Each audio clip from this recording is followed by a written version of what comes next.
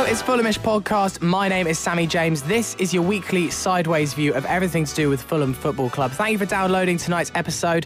It's the first show of February. The games are coming thick and fast, and so are the podcasts. Joining me on the show tonight is Farrell Monk. Good evening, everyone. Jack Collins. Hello, listeners. And we're a man down for today's show, but unlike Slav, I've made a defensive substitution. We welcome back Dom Betts. How you doing? I'm doing fine. Everyone else is good? All good, thank you very much. So a bit of a mixed week for Fulham. I like to think of it as one step forward, two steps back, really, in terms of the results this week. A great win midweek up at Burton, and then we travelled to the Midlands once again on Saturday and fell to our second defeat of the season at the hands of Birmingham City. It was once again by a 1-0 scoreline. However, going into this game, new manager Zola was yet to win a game in 8 league attempts. How bad a result was this for Fulham? I think it's more that we're now 6 points off the playoffs. That's what makes it worse than the actual performance. The performance was very poor. Considering how well we played in the second half against Burton, I was expecting us to, if we got an early goal, pretty much wipe the floor with Birmingham City, but that just didn't seem to happen. The first half was very similar to Burton in that there wasn't any proper chances for me that were, we should have scored that. Farrell, we just can't seem to get a consistent run going, can we? And that's kind of what I meant with this whole one step forward, two steps back, because it just feels that, cool, Fulham have got a run, we've got an easy run of games in February, here we go, here's the run coming, and then once again it comes to a grinding halt. Without that consistency, we can forget it, really, the whole playoff dream, can't we? I think one thing that we do need to take from it, though, that although the results haven't been that consistent, the performances have been largely okay on average. It's not a case of where we'd go back to last season or the season before where we would have a really good performance and wipe the floor with the team, and the next one we'd lose 3 or 4-0. We are getting to a stage where it is better to see that one game we'd grind out a good 2-0 result away from home, and then over the 90 minutes I would say that a draw probably was a fairer result than a 1-0 loss. There were chances either way, but Birmingham probably did shave the more of the clear-cut ones before the sending off. After that, I mean, it all fell apart for us. But at least it isn't as inconsistent as first thought. Jack, do you agree with Farrell's point of view that Fulham were unlucky not to at least take a point from St Andrews? I don't necessarily think that we were unlucky as such. I feel like we were brought down to play at a level that we weren't comfortable playing at. We played at a pace and a system that suited Birmingham far more than suited us, and we let them get us and get into our heads. And really, our inconsistency is staggering. And I know I said a few weeks back on the pod that we didn't need consistency if we were going to go up. What we needed to do was beat the teams that we're better than. And again, we failed to beat a team that we are completely and utterly. If you look at the two squads and you look at the two teams on paper, we're a better side. And I think that's the problem. It's not so much that we're winning one and losing one, or is that this was a winnable game and a game that we shouldn't have been going into even to get a draw. And when you're looking at a team and going, we're away from home, and they're a big physical side, and we lost them earlier season, and we're still looking at that game going, that should be a guaranteed 3 points, that we're in a good kind of place. But to be able to then not go and convert those kind of chances is not going to drive you into the playoff spots. And it's as simple as that, isn't it? Yeah, Jack's mentioned that Birmingham really disrupted Fulham's flow, and they were very happy to clatter down our players. But another thing that a lot of people have said is that Fulham have a soft underbelly. It's a big cliche in football, the whole soft underbelly. I don't really know where it came from or why it's always used. But certainly, once again, we've come up against a team with this kind of attitude to playing football, and Fulham just struggled to seem to cope with it, Dom. Well, yeah, surely Slav should see this coming and maybe change it around a bit to maybe so we can counteract their style. Because the QPR game, again, their style totally counteracted us, and we didn't really carve out many chances, like clear-cut ones anyway, and we don't seem to do that against these physical sides. I mean, there was maybe the Chris Martin header, obviously the massive Ite chance in the last 5-10 minutes or so. Criminal. Yeah. Like, I don't understand, but why is he not going across goal? That just what I didn't understand straight away. But, I mean, apart from that, we didn't have a clear-cut chance, and maybe it's to do with these physical sides. We need to sort of find another way to break these sides down. Do you think we lack a bit of leadership? You say that, but I can label some leaders in the team. You've got the likes of Kevin McDonald, who I think's got leadership qualities. You could say Johansson does. To Kenny, I don't think he's a captain for me. Even likes of Callas Maddo at the back. I'd even say like someone like Bettinelli in goal would shout to his defenders, sort them out and stuff. But yeah, who the captain is being Kearney, I don't think he's the best choice for it.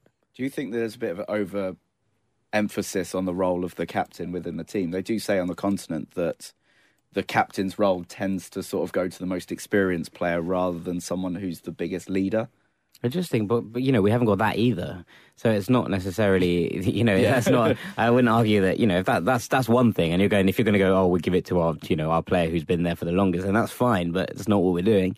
I just think that Tom Kenny's a fair weather captain, as in he's brilliant when things are going well, and when you're looking for something to be created, or when we're on top and you're looking for someone to thread the magic pass, then obviously that's an amazing thing to have someone like Tom Kenny there who's able to do that and able to do it in the role of the captain. But actually, when things get tough, he doesn't like it, and he doesn't like it being in the middle when he's getting clipped all over the place. He did an interview today with Get West London saying that he was fouled. He thought he was fouled 10 times in the space of 5 minutes against Birmingham, and he said he questioned whether Zola had sent players out to stop him by fair method or by foul, was I think the quote. And he's some of the challenges. And our players were completely disgusting. I completely agree with you, but I just think that where are we going to get this leadership in? Because I don't think Parker's the answer either, because I don't think at any point here we want to lose mobility in the centre of the park. So I think that, it might be a question of people standing up to be counted when it gets a little bit tough. And we've talked about Fulham having a better spirit this year. When we go down, we don't look like we're going to capitulate. But we also didn't look really like we were going to bring things back. And yes, Ayew had a chance, and yes, he should have done better. I'm not 100% with you on that he should have 100% scored. I thought it was a reasonably tough angle, but he should have hit the target. I feel like we're so lacking in that kind of department of who's going to stand up and grab the team by the scruff of the neck in the 90th minute when we're 1-0 down. It's a massive cliche that, and we probably have picked on it a few times in the past few weeks, that when things start to get tough, we don't really have that plan B. It is a massive cliche, but we don't. We have players to bring on which are slightly different, but we seem to just play the same way, even when it's not working. Well, it was really a test of Slav's plan B, because the key turning point in the game, and I don't think either side would deny this, was Ryan Fredericks' red card in the 68th minute. We moved Callas to right back and Kevin McDonald back to centre back, but it just seemed to make it so easy for Birmingham to open us up at the back once he did that. I think one of Birmingham's, how they were getting through us was on the wings to start off with. They seemed to be good at sort of just getting that half a yard down the wing and pinging a good cross in. And we just couldn't live with that to start off with. And against our first choice right back and our sort of second choice, or first and a half choice left back at Sessegnon, they were getting round them. And when Callas moved to the right back, it was just exposure central, really. Callas just couldn't live with it. And the amount of times, he just wasn't keeping up with the 1-2s, just simple things like that. And I really rate Callas as a centre-back, but it just seems he was really overexposed, even on a one-on-one situation. Dom, did you think it was a just red card for Ryan Fredericks? There's no doubting it was rash. I think it's a rash challenge, but at the time I just thought it was a 50-50. I thought the ball was just sort of in the air. It's just, but he doesn't need to go in like that. It's in the middle of the pitch. I don't think it's a red card, but it won't get rescinded because the referee's got the right to send him off for it. But at the time, I just thought it was a simple 50-50 challenge. But as soon as I saw the reaction of the Birmingham players, I knew Fredericks was off. It was one of those where there's nothing you can do about it. Once the referee's produced that red card, he's perfectly within his rights to send him off. I think in the context of the game, considering some of the challenges that were thrown around by Birmingham, for then it to become a red card straight away on Fredericks' first foul is slightly harsh, but he's reckless. He's not in control when he goes in for that ball, and the ref's within his rights to send him off. And I don't think that there's too much, you can say, oh, is it a bit one rule for one rule for another? But aside from that, the actual challenge itself, there's no getting away from the fact that it's a reckless and a rash challenge. And, when that happens, the ref's in his rights to do that. And I think that, you look at it, and Tom Kenny said it's one of those where if it's against you, you want the ref to be pulling out the red. And if it's on your own team, you want him to be pulling out the yellow. And that's as simple as it. He was like, there's no complaints there. Ryan's got that in him, though. I'm not saying that Ryan's got necessarily a temperament, like a bit we saw from James Husband, who really had a hot head. I don't know if you can remember. Yeah. He got that red card against Birmingham City. Is that now 3 reds in a row, actually? I was going to say, it's in the games this season, it's been, two. We've lost one. We've lost twice to a 1-0 defeat, 2 red cards. Yeah. And 2 penalties. Was it Maddle 2 yellow cards, wasn't it? Yeah. In the first one? In the first half. Yes, yeah. That was actually the first podcast, was the Birmingham City game, and this very lineup as well. It's like deja vu. What I was trying to say is that Fredericks hasn't got a massive temper on him, but he is slightly reckless like that, and someone of a bit more experience would have, he had a bad touch, would have thought, bad touch, I'll back off here. But Fredericks so eager sometimes to impress that he dives into a challenge like that when it's completely unnecessary. With those, I think when you do have a bad touch, you're so eager to win the ball back. And it was just slightly mistimed. And because it was just slightly mistimed, and it was such a big 50-50 like that, where both players had to run from quite far away to get it and build up speed, that any sort of one person nicking away from the other one is just going to make it seem like it's excessive force. And I think that's what the referee was going for, that it was an excessive force challenge. And even from really experienced players, it happened. I'm just thinking about one in particular from Brede Hangeland against Sunderland a few years ago. And a hugely experienced footballer, and it was an incredibly reckless challenge even from him. I would say it was a similar situation. Yeah. But that tackle was strange. It sort of just changed our season. Yeah. Totally agree. Yeah. That was like a turning point for a massively worse season. I don't know what happened after that. Just there was nothing. It was a bit of a turning point, not just for the season, but for like the club, really. I feel like Fulham never quite recovered from that challenge. We hope this one isn't quite as desperate in its effects. It has ruined our dream of the 4 English fullbacks for the Spurs game. It is terribly sad. Yeah. Didn't even think and of Ryan that. Fredericks isn't going to get to play against his old club. Very sad. I just think if you're listening, Ryan, it's all right, mate. We're behind you all the way. it is sad, not only because it was our all-English fullback lineup of Walker, Rose, either Sessegnon or Malone, and Fredericks on the right, but also I feel like it's the kind of game where Fredericks would have thrived. In that space. Especially when they play, and we know how they play in terms of their fullbacks are pretty much wingers the same way with us. Think of the gap down behind both the fullbacks. You would just see them running up and down all day long. It would have been quite exciting to watch. Big times for Big Dennis.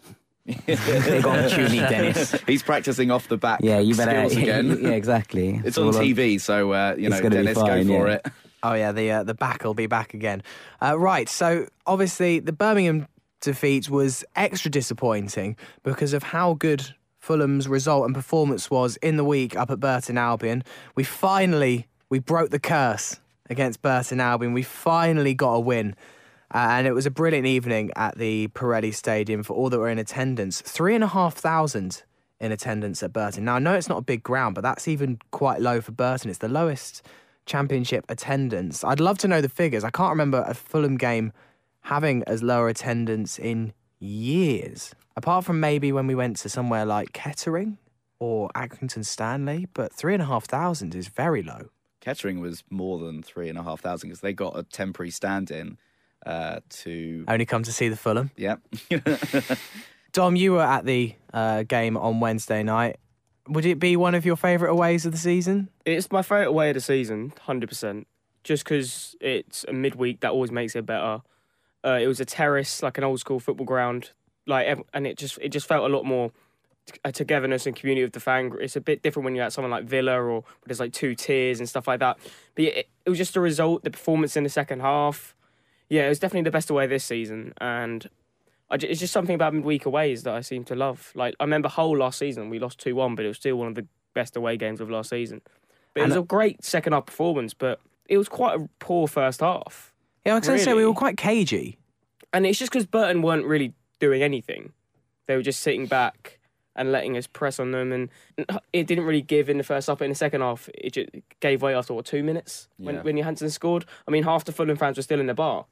But we still got to sort of see the goal because they had Sky Sports News on, and then it just went crazy in the bar for a bit, and then just everyone ran back to the terrace. Were you queuing up for your WKD Blue? It was passion fruit, actually. Oh, okay. I know you're going to bring it up later about how few goals Fulham have scored in the first half an hour.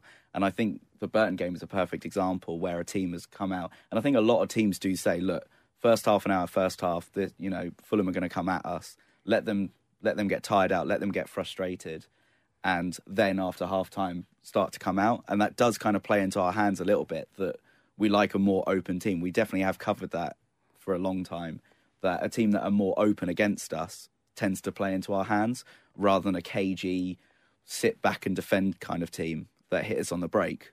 Well, it's a hell of a stat. According to Andy Glockner on Twitter, Fulham, as Farrell said, have only scored 3 league goals in the first 30 minutes of matches this season. We've scored 48 goals in total. Now, obviously, that's what Farrell thinks. Jack, have you got any other kind of logical explanation? I did think that perhaps it was to do with the fact that we play keep ball. Teams actually have to run around and collect the ball for the first half an hour. Obviously, it's quite, you're in the first ebbs of your energy levels. And I suppose that after a while, they start to fall apart. And that's when teams become more open and become more broken apart, because they literally can't keep up those energy levels that it takes to close Fulham down, especially when we're stroking the ball around, left to right, right to left, and drawing teams apart. And I suppose that kind of system must eventually tire other teams out, and so thus late goals are probably more common. Correct. One thing that I did notice, correct me if I'm wrong if I do get this wrong, that watching back the highlights just from the kickoff, that usually what happens is, especially Fulham got the kickoff, they play it back to someone, and then the striker or the winger tries to charge them down straight away. That didn't seem to happen with Birmingham. Literally, no one moved away from their own half. I think Birmingham were set up just to sort of sit back for the first 10, 15 minutes or so and try and hit us on the break. And I think that's what a lot of teams do. It's just that kind of striker from the kickoff, not chasing anything down, was a change. Although I suppose that striker was Jucevic. He's not exactly the most mobile person in the world. He was probably gearing up. He's a big lump. Yeah. I've just, in answer to your previous point, I've just been doing a little tiny bit of research. Is that the lowest attendances for Fulham grounds? On the 7th of July 2011 against NSI Runavik in Iceland, the attendance was 1,245 as we played out a 0-0 draw. What, a friendly or Europa League? Europa League. That's where we went through via the Fair Play. Is that one of our Fair Play ones? Yeah. I think that was the first round. I've totally forgotten that whole, pre-qualifying. But even the group stage, when the Dents beat us, was it? And we had Drew. I mean, we had Neil Etheridge in goal. And then Karen Fry on the wing, who I was hoping wasn't going to come on and score the winner. Yeah, that would have been really Saturday, and then Adebayor the away end from the other side of the pitch. But yeah, that Europa League one was just so strange. Well, I was reminded of it at the Madejski, because on the screens in the concourse at the Madejski, Reading chose to put on the Fulham 2011-2012 season DVD. It was very strange, that. It was very odd. But quite compelling viewing, because it was some games that I'd forgotten about, and one of them was that horrendous Odense game where, was it? It was Orlando Sarr, who didn't just boot the ball into the stands. Oh, yeah. Criminal. Absolutely I was criminal. at a staff Christmas party, my mate. I was keeping up with the score, and I saw it was 2-1 with a minute to go. And then put my phone away. The next thing I saw 5 minutes later was loads of my friends going, out. What? I was at the cottage that night, and I've not ever heard it like it was when they went around the other end of the square. It was because there wasn't really any away fans, it was pin drop. The whole stadium was just in a really weird, shocked silence. It was really, really odd. Everyone was just what's just happened? That's nuts. It was really, really weird how quiet it was. I've seen a video of the other side of it where it was Wisła Krakow, who were the team that benefited from that. And there's a video of all the players just going around clapping, we're out the cup, blah, blah, blah, thanks for everyone coming. And then all of a sudden, all the Polish fans erupted out of nowhere, and all the players are jumping around. I quickly went off that YouTube. Yeah, I didn't watch that anymore. I would be quite interested to see that, though. If you find it, let's post it on Twitter, just to... No. No?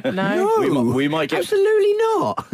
I'd be interested to see. I thought other people might be too, but clearly I'm wrong. Listeners, if you let us know, if you'd like to see that, please do tweet us. And if you don't want to see it, please just tweet Sammy. I'm a bit of a masochist sometimes. I like to see the moments. I go through the pain. Yeah, I like to experience the pain again.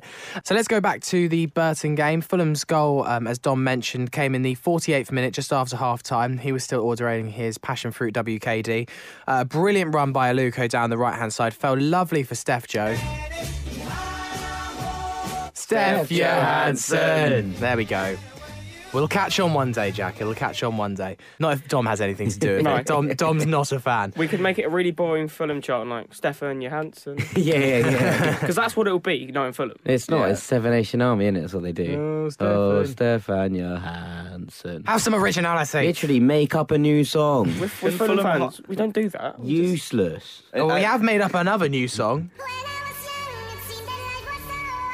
Who knew that the logical song by Scooter would end up into a chant? Great chant, Dom. It's great. This is the only thing I remember from the second half, to be fair. Like, apart from the second goal, all I remember was chanting Scotty Malone. You can do that every time Dom starts talking. Yeah. You can blame Western Sydney Wanderers. I was just for about being to say this. To start that chant. Yeah, it's not everyone. You know, it's not just a Celtic chant. Although we have based our one on the Celtic version rather than the Western Sydney Wanderers version. But they were the ones that Oh, they're the ones that started it begins. Yeah, they're ones. It's a bit more of like a battle cry. I think it's called like "Call to Arms" or something like that. And it's a bit more. You inked your name on my heart, and it's a little bit more poetic. The Western Sydney one. I don't think that Fulham fans could do a call to arms type chant. No, it's a bit odd, but it's nice. It's a nice song. So. Speaking of that, I'm very glad that Fulham never tried to do the Icelandic clap. Oh, thank God for that. Yeah, really, really. I mean, not just good. doesn't suit us. Just doesn't suit us. Anyway, back to Steph Joe, his 7th in 12 games now. It's starting to become a bit prolific, Steph Joe. Loves goals, loves the club. Give him the armband. But once again, like, proving his worth in the middle of the park. Well, he was man of the match by a fairly long way in that game. There was no one else that stuck out at me. I mean, knowing Fulham fans, I thought Scott Malone might win it just because he scored. And that's how, like, the Fulham man of the match, it just drives me crazy.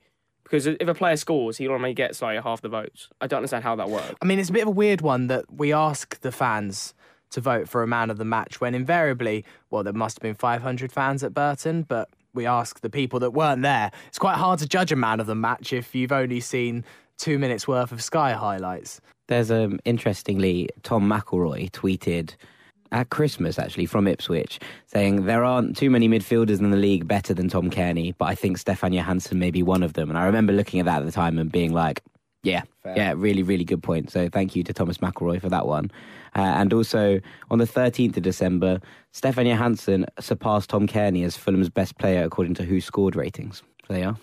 Do you regularly just type into Twitter? Steph Johansson. Yeah. Mostly Google image search, actually. As a look at Steph it. Johansson topless. Yeah. I can guarantee it's one of your tweet deck columns just on the side, Steffi Johansson. Yeah, have a little search. Hashtag Johansson. Well, I see him every day on my desk at work. I've still got Jack's signed frame of Stefan Johansson. By signed, it's Jack's signing of Steph Johansson, not actually Steph Joe himself. But I do get to look at the... To Sammy, stay in school, Jack. Yeah.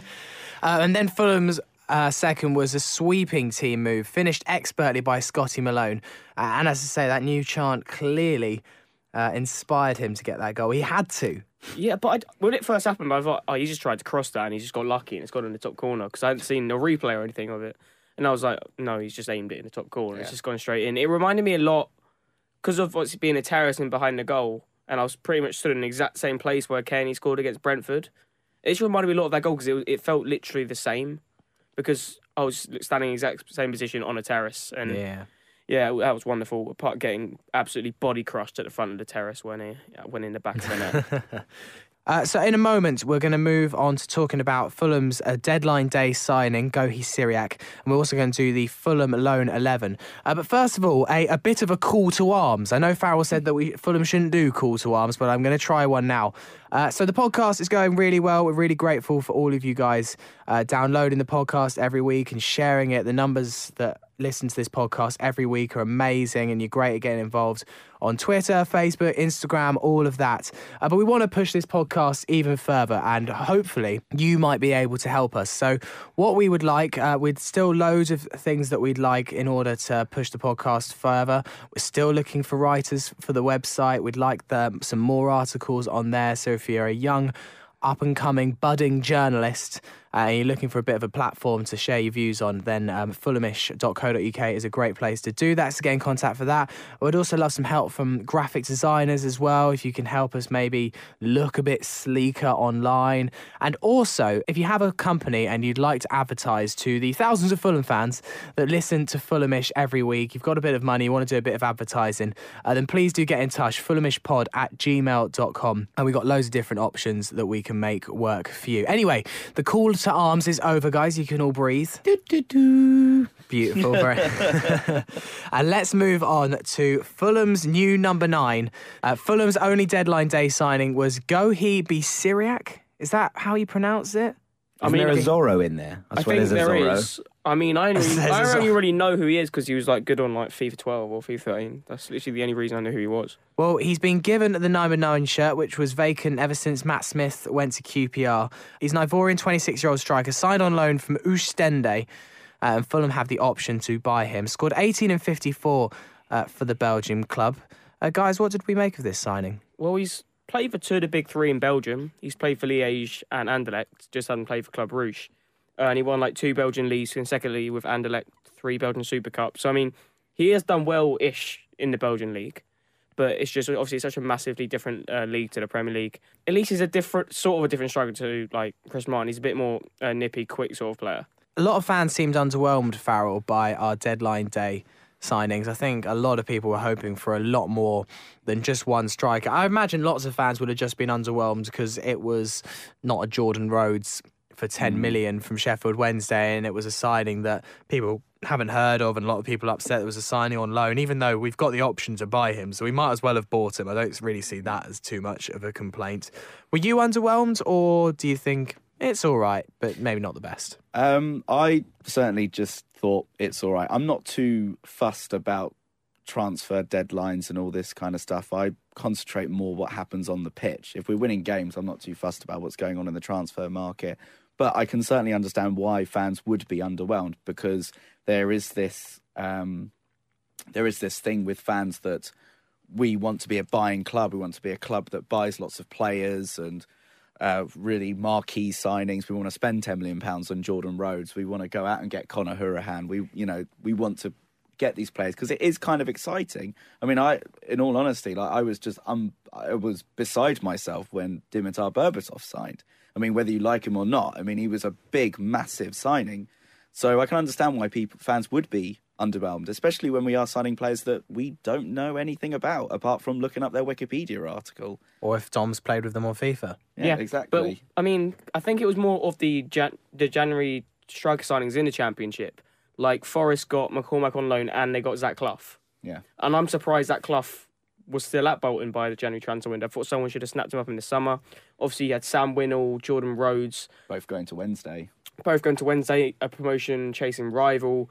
And, I mean, I think that was more of it. Fulham fans like to sign players who they've heard about. Yeah. Instead of these unknown quantities. I guess that's kind of natural. Yeah, it's certainly understandable. But I mean, when you look at last season, and last season was just one of the very few that I've ever had, and I thought I can't wait for this season to end because it was going so badly. To finish 19th in the league, and where we are when at the end of the transfer window was 8th or 9th. I mean, that's such a massive improvement in just 6 months. Well, I said before the season I'd take it to top half finish, like 12th. Yeah, 11th. I think I predicted like 12th before the season started. So, and a few players. Well, Matt Smith has gone, and a couple of other players have gone out on loan.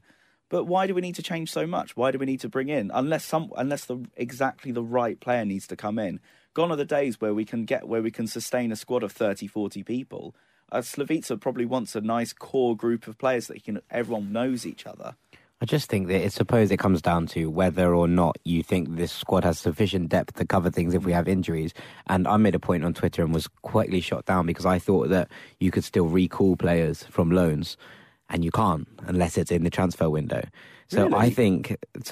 I was under the impression that I thought it was quite a good thing for people like Tunnicliffe and Christensen to be out on loan, because if there was an injury to one of our central midfielders, we'd have 2 players who are playing regular football week in, week out to be able to pull back, but that's not the case. And I was quickly, 100%. Is that a new thing for this new year? season, new thing this season. Because I'm sure, wasn't it, James Husband got called back? recalled? Yeah. But no, this is a new thing this season, so you can't do that. So that was the only thing that slightly concerned me. I think someone better tell Chelsea because they've got exactly. 200 players out on loan. Well, there's about 200 players in their squad, so it's one of those. But yeah, I think that's the only place you can see there being difficulty. And I think that Slav knows who he's playing with and who he wants, and you can see it's all well and good being like, oh, look at Woodrow going out and scoring a goal for Burton, but if he's not going to be in Slav's plans, I'd rather he's out scoring goals for someone. Yeah, absolutely. And also if it comes down to it, and Burton beat Sheffield Wednesday 2-1, and the goals come from LVC and Woodrow, you're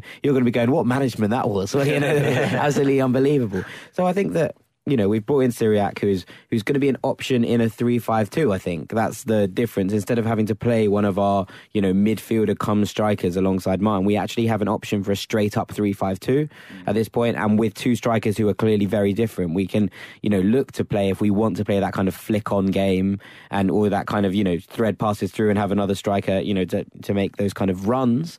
So it changes us in that aspect, because it means that we have two out and out strikers who have very different kind of viewpoints. I think, you look at him and you look what he said about it, and he said, I'm very quick and I'm fast and I like to score goals. I don't know if anyone's seen the video of him joining. He's a tank. He's so big. As in, he's literally walking around a bit like a Dorito. And he's just there, he's absolutely stacked. And I was like, well, if he's fast and he's strong and he's looking to gain behind defences, then it's another option for us, and it gives us another dimension. And hopefully he'll come through and he'll be able to do a job. And, whether he does or not, we think that we have the core group of a good squad here, and I think that no one will argue that, while we do lack some things in our squad, and we definitely lack depth, but in terms of, obviously at the weekend we showed that we're not perfect, by any means or any stretch of the imagination, but we'd all agree that the core group of this squad is a really good group. And bear in mind, we put in 14 new faces in the summer and 2 new ones now. That's a turnover of a lot of players.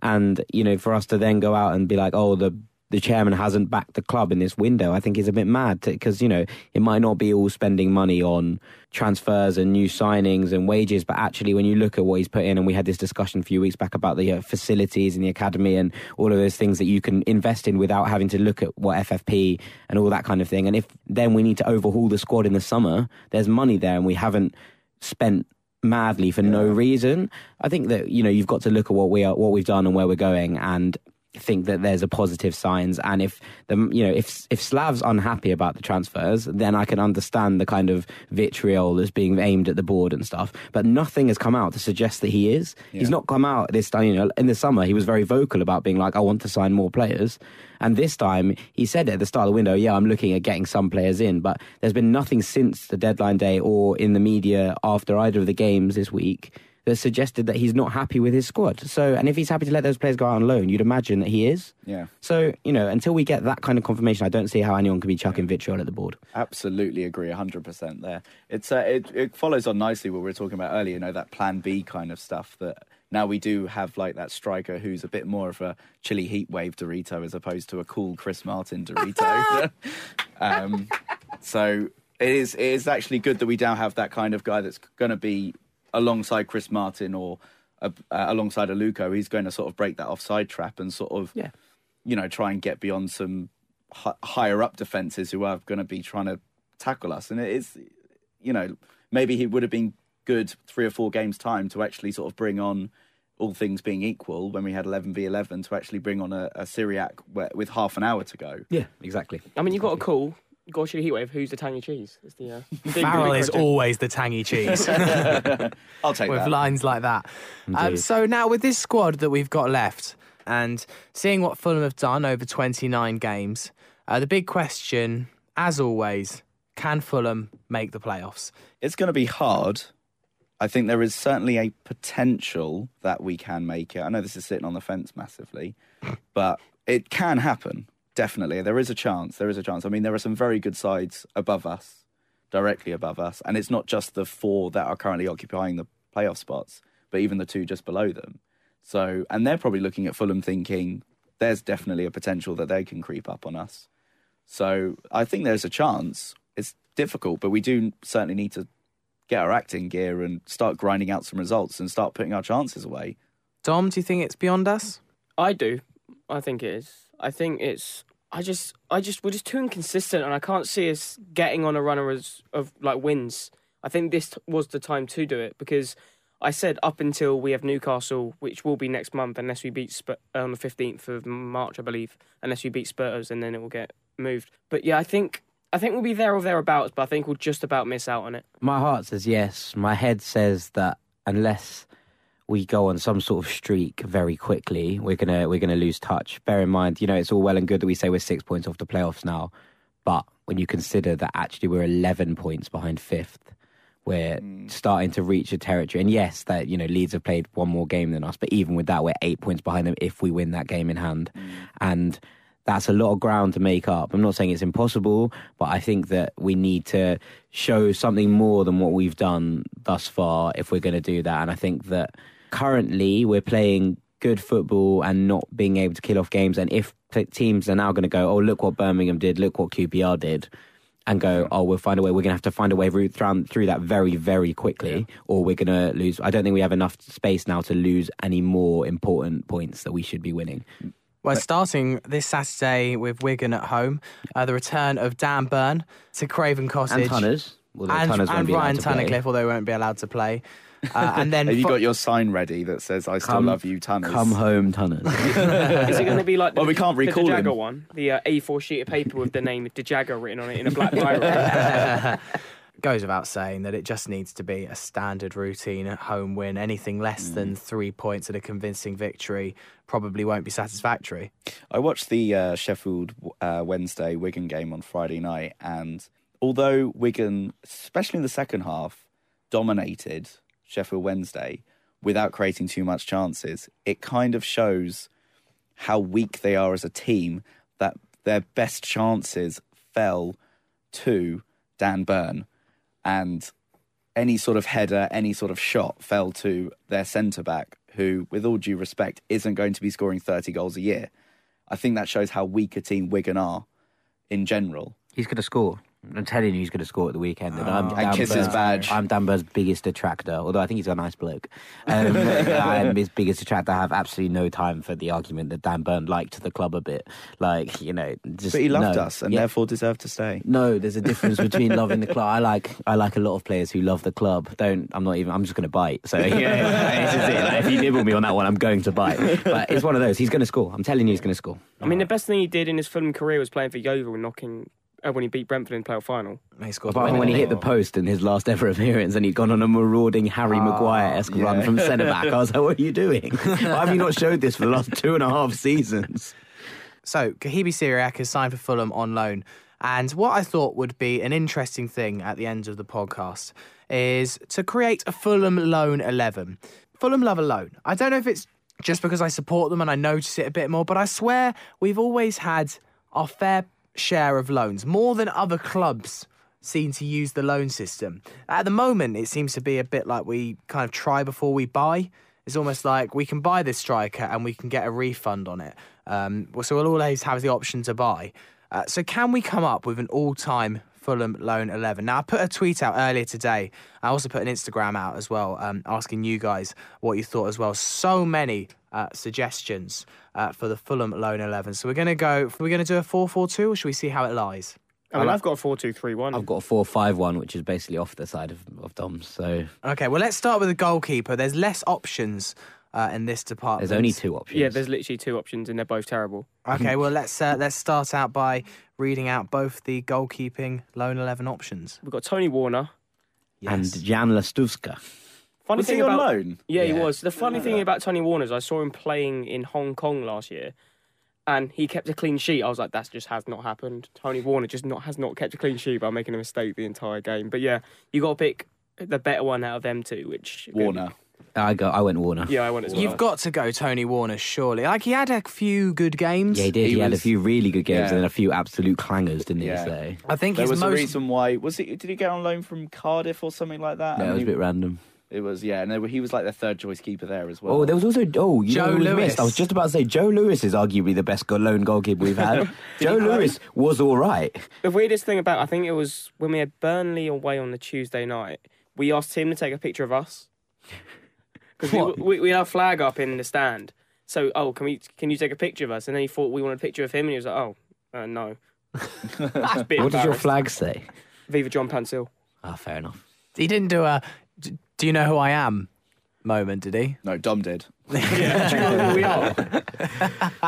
All right, well, we'll go for Tony Warner in goal. He had that clanger against Middlesbrough. Yeah, let's not talk about it. And Bolton. Oh, Bolton, he dropped the ball and... Off He that scored. night, then Heiger Helgson just tapped it in. Yeah, that was it. Was Heider it Helgson. pouring with rain that night? I feel like it was. Healy scored. Even though it was in like August. Yeah. It was all ex-Fulham players scoring goals against us. So we're on to the defence. I'll read out a few from Twitter to get us started. Alex Harris says, Paul Stalteri, very underrated in our 07-08 survival run. I think we picked up upon that when we did the Forgotten Fulham. Yeah. And someone else that also featured in the Forgotten Fulham, there's a lot of crossover here between the loans and Forgotten Fulham, is Elliot, who said Nicky Shorey was pretty handy in his time here. So there's a couple to get us started. Farrell, any for the defence? I would have gone with Wayne Bridge, who was just incredible. He came to us when he was trying to regain fitness after having a lengthy injury, and he was just, he's definitely an England international right there. So I'd definitely pick him. And the other one I would say would be Moritz Volz. Yep. There was a lot of chat. There was a lot of calls for Wayne Bridge on Twitter, and Maurice Volz has got his fair amount of admirers as well. I think that the Stalteri Volz debate is probably the hottest one on Twitter, I'd argue. David Preston. All of Twitter, not just Fulham. David Preston's I really liked, which he said, I've got to add to the Wayne Bridge bucket. He was great while we had him. He was the best player in that team by a country mile. Yeah. So yeah, I went Wayne Bridge. I also went Philippe Albert. Yeah. Oh, yeah, it's a The great marauding centre-back himself. And Tommy, I've actually gone Tommy Callas. Yeah. Yeah. For centre halves, I just went for Madel and Callas. I I forgot about Maddles. I also had Sasha Reether at right back as well, because he started off on loan. Rita was probably a better player than Volz. Was he? Rita was better when he was on loan. Yeah, he was, yeah. And then when he signed. Yeah, he was a bit rubbish. So I guess he He's counts doing the technically. Yeah, I guess so, yeah. Okay, so who are we going to go for at right back? I'm saying Volts. I'm saying Volts. I think I'd say Volts, as much for the cult hero-ness as also his general play and that goal at Chelsea. Yeah, and the 10,000th goal. Yeah. 15,000. That's the one. 15,000 volts. All right, we'll go for Moritz Volts at right back. Well done, you're through to the next round. Yeah. Left back seems fairly unanimous. Bridge. Bridge. Well, okay. Nicky, honourable mention for Nicky Shorey. Well done, Nicky Yeah. Shorey. That's two honourable well, mentions for him. I mentioned it before, but Steve Sidwell picked Nicky Shorey and Ashley Cole. So Ashley, he can have that one, but he can't have the Fulham loan 11. No, or the forgotten Fulham 11. You didn't get in that either. And then at centre back, Philippe Albert, Thomas Callas got mentioned. I didn't see many centre backs. Yeah, Yeah, we Patience. haven't loaned too many centre backs. There's one more. Oh, there was Jetu. Martin Jetu. Yeah, He was more of a Oh. centre mid. yeah. He was a bit of an. a. He was a bit of a. He was do a bit of job Yeah, he somewhere. did a job everywhere, kind of bloke. Yeah, that's all I've got. But wasn't any good in any specific position. not He really, sort of no. just- I think he definitely played more centre mid than centre back. We're gonna have to go for Albert and Callas Yeah. then, unless we Okay. want Madel. Albert and Callas. Right, so moving into the midfield, I think. There are so many options. Do you in think midfield. a four? Do you We've think a had 4-4-2? 2 million midfielders. We'll have No, to do 4-5-1. 4-6. I'm saying because the striker options aren't exactly And great. there's only one striker that should be in this side. Okay, so 4-5-1. Okay, so let's start off. Let's just do a free for all of midfielder mentions, and then we'll try and pick up the mess. We've got Danny Murphy. That's the main. Danny Murphy. We've got Danny Murphy. I had Jonathan Greening, Danny Murphy, Iyong Jonathan Eno, Seka Fofana just for Huddersfield away. Shinichi Inamoto. Shinichi Inamoto is He was a a great 2-year shout. loan, wasn't Yeah, he? he was a 2-year loan from Parma. Yeah. And Morgan Calton, who suggested him, said up to our Japanese fan base at the very least. Yeah, he did. He did. That is very much true. Did wonders in that department. We sold shirts for Also, days. he won. He scored a brace in the Intertoto Cup final. Yes. Yeah, he did. So, yeah. 2 really good goals. Yeah, 2 excellent goals. He had scored a knack- hat trick in one game, didn't Yeah, he? he had a knack for scoring out of the Worldies. outside the box. I Yeah. believe he scored a hat trick in the final against Bologna. No, he scored 2, I think. Was it 2? I think so. Okay, well, I'll be proven wrong on that. And you one. got I don't know. yeah. Some You of got- our stats yeah. are. We've got Lewis Holtby, Yeah, so many people mentioned him. Irby Emmanuelson, Yeah, I had and Emmanuelson. Wayne Routledge. See, Wayne Routledge was on the photo. No, Sammy, you're right. Was it, he a scored a hat hat-trick. trick? Completely correct. Ha! for once in my life. Why don't you ever check the stats that I say and you riposte me on? So there's loads of mentions in there. Glass Half Fulham did say got to be Zakaria Labiad. Yeah, classic. He changed our club. I was really excited about Zakaria Labiad. I thought he was going to be a revelation on loan from Well, yeah, Sporting because he's a Lisbon. football manager won the kid, so he's got to be good. I've got Fabrice Fernandes on my left wing. On my right wing. I mean, we're forgetting Olivier Dacour. Yeah. Peter was a Beardsley. classy- How about that? Peter Beardsley. Back in was he on 1998. loan? Yeah, from Was he on he was on loan? loan from someone like He did score- Portsmouth he as did well, or score- someone really odd. He did score a few goals. And then also, I'm just looking back through a few more. Louis Boamorte. Yeah, he's got to go in. He has to go in. I mean, he was he was a blistering player even when we signed him permanently, but an amazing player on loan as well. Did he get 20 goals on loan that season? Almost, I think. So there's loads of options in there. Rowan Ince. I mean, I said Lucas Pearson, mainly just because I've been on a tube with him. Oh, yeah. Okay, That's- Lucas Piazza. He's a worthy mention. And he pretty much hates Chelsea, so that's another reason. He to does like him. hate Chelsea. Sorry. Piazon. Oh, Piazon, yeah. There's only one real upfront option.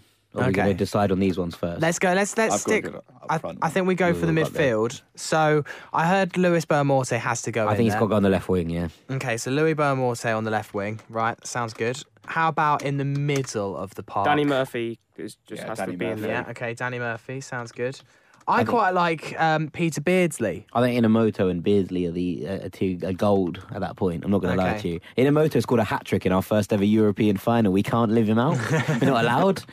He's the reason we have the John. Yeah, exactly. He's Okay. contributed so much to Fulham folklore. Moments that made FFC. Remember that? And then maybe on the right, could you say it's not his natural position, Lewis Holtby? There's also Emmanuel. No, Emmanuelson was more sensitive and there is Fabrice Fernandes. Luke in the Harvey. Luke Harvey has come up with an absolute worldie. Giles Barnes. Oh, yeah, excellent. What a player. You know, he got the 7 shirt. We had Seol Ki-hyun, who wore 7, right? And then Giles Barnes came in and we took the shirt off Seol and gave it to Giles Barnes. Did we? And then 6 months later, he went back to Derby and we gave the shirt back to Seol. Like that happened. Well, you know, he said to 14, I think, wasn't it? Yeah. He went for the 40. Have we ever had a good player wear the number 7? No, I'm waiting for the call up. This is my number. There must we Even have though you Mark, play like Mark left back. Pembridge, Paul Trollope. Paul Trollope, yeah. Mark Pembridge scored a wonderful free kick at Stamford Bridge. He scored an absolute worldie against Birmingham City in the League Cup. Yes. Like right foot Yes. from like a ridiculous angle. That's just one of those goals you dream of. Ryan That- Fredericks. Good player. Oi. So you mean he's not on loan? No, okay. Who We're we got talking about who we seven. got on the right wing? So I said you could put Holtby in there. It's not his natural position. You can also put Wayne Routledge or Fabrice Fernandes. Fabrice Fernandes did have a brilliant celebration. I think it He could did be. the aeroplane with his tongue out. There was Fabrice Fernandes was known for producing amazing performances only when he wanted to. He was just one of these players that kind of lazed around the pitch and then suddenly within 2 minutes he produced like the most amazing bit of skill, score a goal, but then for the next 88 minutes would do absolutely nothing. He scored that free kick against United, didn't Yeah, he? he That's did, that's yeah. what he's remembered for. Yeah. That ridiculous free kick against United. I was think also he known- should go in. Yeah. Yeah? Yeah, put him we in. are. I'd go for it. He was also Any known objections? for being habitual late arriver. He was fined a lot by Tigana for turning up for training late a lot. Yeah, the only demand I make is Holtby to not be in the team. I know that will annoy That a hasn't lot of gone Fulham down fans, well, yeah. but like I just didn't rate him. Ooh. He just had passion, and Fulham fans seem to love that. Nah, he was quality. We I don't don't have think he much was. passion. We do like it. It's a bit Piazon. We like passion. We know, even though Piazon, like, you know, he's good, but he's not like that good. But we like him because he loves the club. I would say Lewis Holby is absolute quality. There's I just wasn't there's a a fan reason of him. why he's, you know, Yeah, he is doing quite well for Hamburg. yeah. Hamburg aren't doing well. No, they're not, Yeah. but he's doing quite well for Hamburg. And of all of the responses on Twitter, he picked up a staggering amount of likes on one of the responses. But I'm willing to be overruled, and I like Fabrice Fernandes. I'm going to go. My plump would be Fernandes. So. And Dom has made his feelings very clear, so we will respect them. Right, striker. There's only there's, one answer. there's only one player that can go in here. The little aeroplane himself. There's another one. There's another one. Are you going to go Idiger Johnson? No, Andy Cole. Andy Ah, Cole there was he on. is. Andy Cole was on original loan. yeah. In But how early well did he 90s. do on his original loan? He He scored did- a goal 3 goals, in the league. 1 goal. There is also Ian Dowie. Oh, stick him in. But Montella came in and was an absolute world changer. Like, I remember the first time I remember being staggered by how good a player was. That was another one that really excited me, the fact that we had him in. It was another one where he was coming back to regain his fitness after a lengthy spell on the sidelines. And also, but he just had this knack for appearing in the right place at the right time just to because that Leicester game was my first ever away FA Cup game. I went to that one. Yeah, when he scored. I think I was really near the front and I remember him scoring. And that felt weird because every other away game we literally just lost that I've been to. So it felt like we got at least something. I remember Voltzi scoring a worldie that game as well. Yeah. Good away day that was, actually. He got 5 in 14 for Fulham. That's a good strike rate. For someone who had played 0 minutes in about a year. Also, there was the really weird thing I remember when he scored his first goal. There was an interview with Chris Coleman. I was reading about this the other week, and it wasn't about Montella. I was just looking at a particular game. And it was... Coleman was like, well, there's absolutely no chance that we're going to keep him. So they were like, there's nothing about keeping him. This is literally a 6-month loan deal, and that's that. So they were like, he was literally like, it's just good for the fans to see a player of his caliber at the club. And it was like really weird. But there was like this thing where it was like, we're not going to try and sign him because he'd be too expensive. Like there was no bones about it. They were just like, we just got him here for 6 months, and we're going to hope he scores some goals. It's my dream that he becomes our manager in the future. What a man! What a man! I remember for the Roma game at home in the Europa League, just randomly my brother and my dad ended up sitting next to him at the game, and he was wearing the shiniest suit you would ever seen in your entire life, like a shiny Roma, like that colour, that burgundy maroon colour, and it was shiny. I don't even know how that's possible. I don't know if he'll mind me saying this, but do you know the link between Vincenzo Montella and Gentleman Jim? Nope. They used to date? No. So Gentleman Jim back in those days was working a little bit on the side as a driver, and he was hired by Vincenzo Montella for the 6 months he was there to be Vincenzo's personal driver. Wow. For the entire time. So Jim would just be at the training ground for long days waiting for Vincenzo to come out, and as you probably know from Jim, he could spark up a conversation with his own feet. Him and Vincenzo struck up a very unlikely friendship, and I think they may even still send the odd Christmas card to each other now. And I just remember Jim recalling once how he was very, very upset when Coleman left. Who, Montella? Yes. Well, I think... he was not a big fan of Laurie Sanchez. I don't think anyone I think was. Yeah, I think that reflects the mood of the fans for both Coleman and Sanchez. So I think that is it then. Our Fulham loan 11 consists of Tony Warner in goal, Wayne Bridge, Philip Albert, Thomas Callas and Moritz Volz at the back. Midfield of Louis Boamorte, Danny Murphy, Peter Beardsley, Yanichi Inamoto and Fabrice Fernandez. Then Vincenzo Montella up front. If I dare say, that's a pretty good 11. I don't want to be... I think I might have influenced this 11. Oh, you're not far off at all, are you? You are a contributor. It wasn't like I'm spot on. Wow. Are you spot on? Goodness me, that is I should have pushed the Holtby. It's a fix. Fulhamish podcast is a fix. Revelations in the studio tonight. Well, that is it then. So we've decided our Fulham loan 11. We'll post that online. Let us know whether you agree or disagree vehemently with our fixed Fulham loan 11. I'm tweeting now that I disagree. So we've come to the end of another podcast. Another busy one. That Fulham loan 11 is settled. Jack, can you think of a title for today's podcast, please? I think the very apt 1 step forward, 2 steps back was the original title I was going to give before you said it in the introduction. So I'm going to give that a double whammy for the both of us.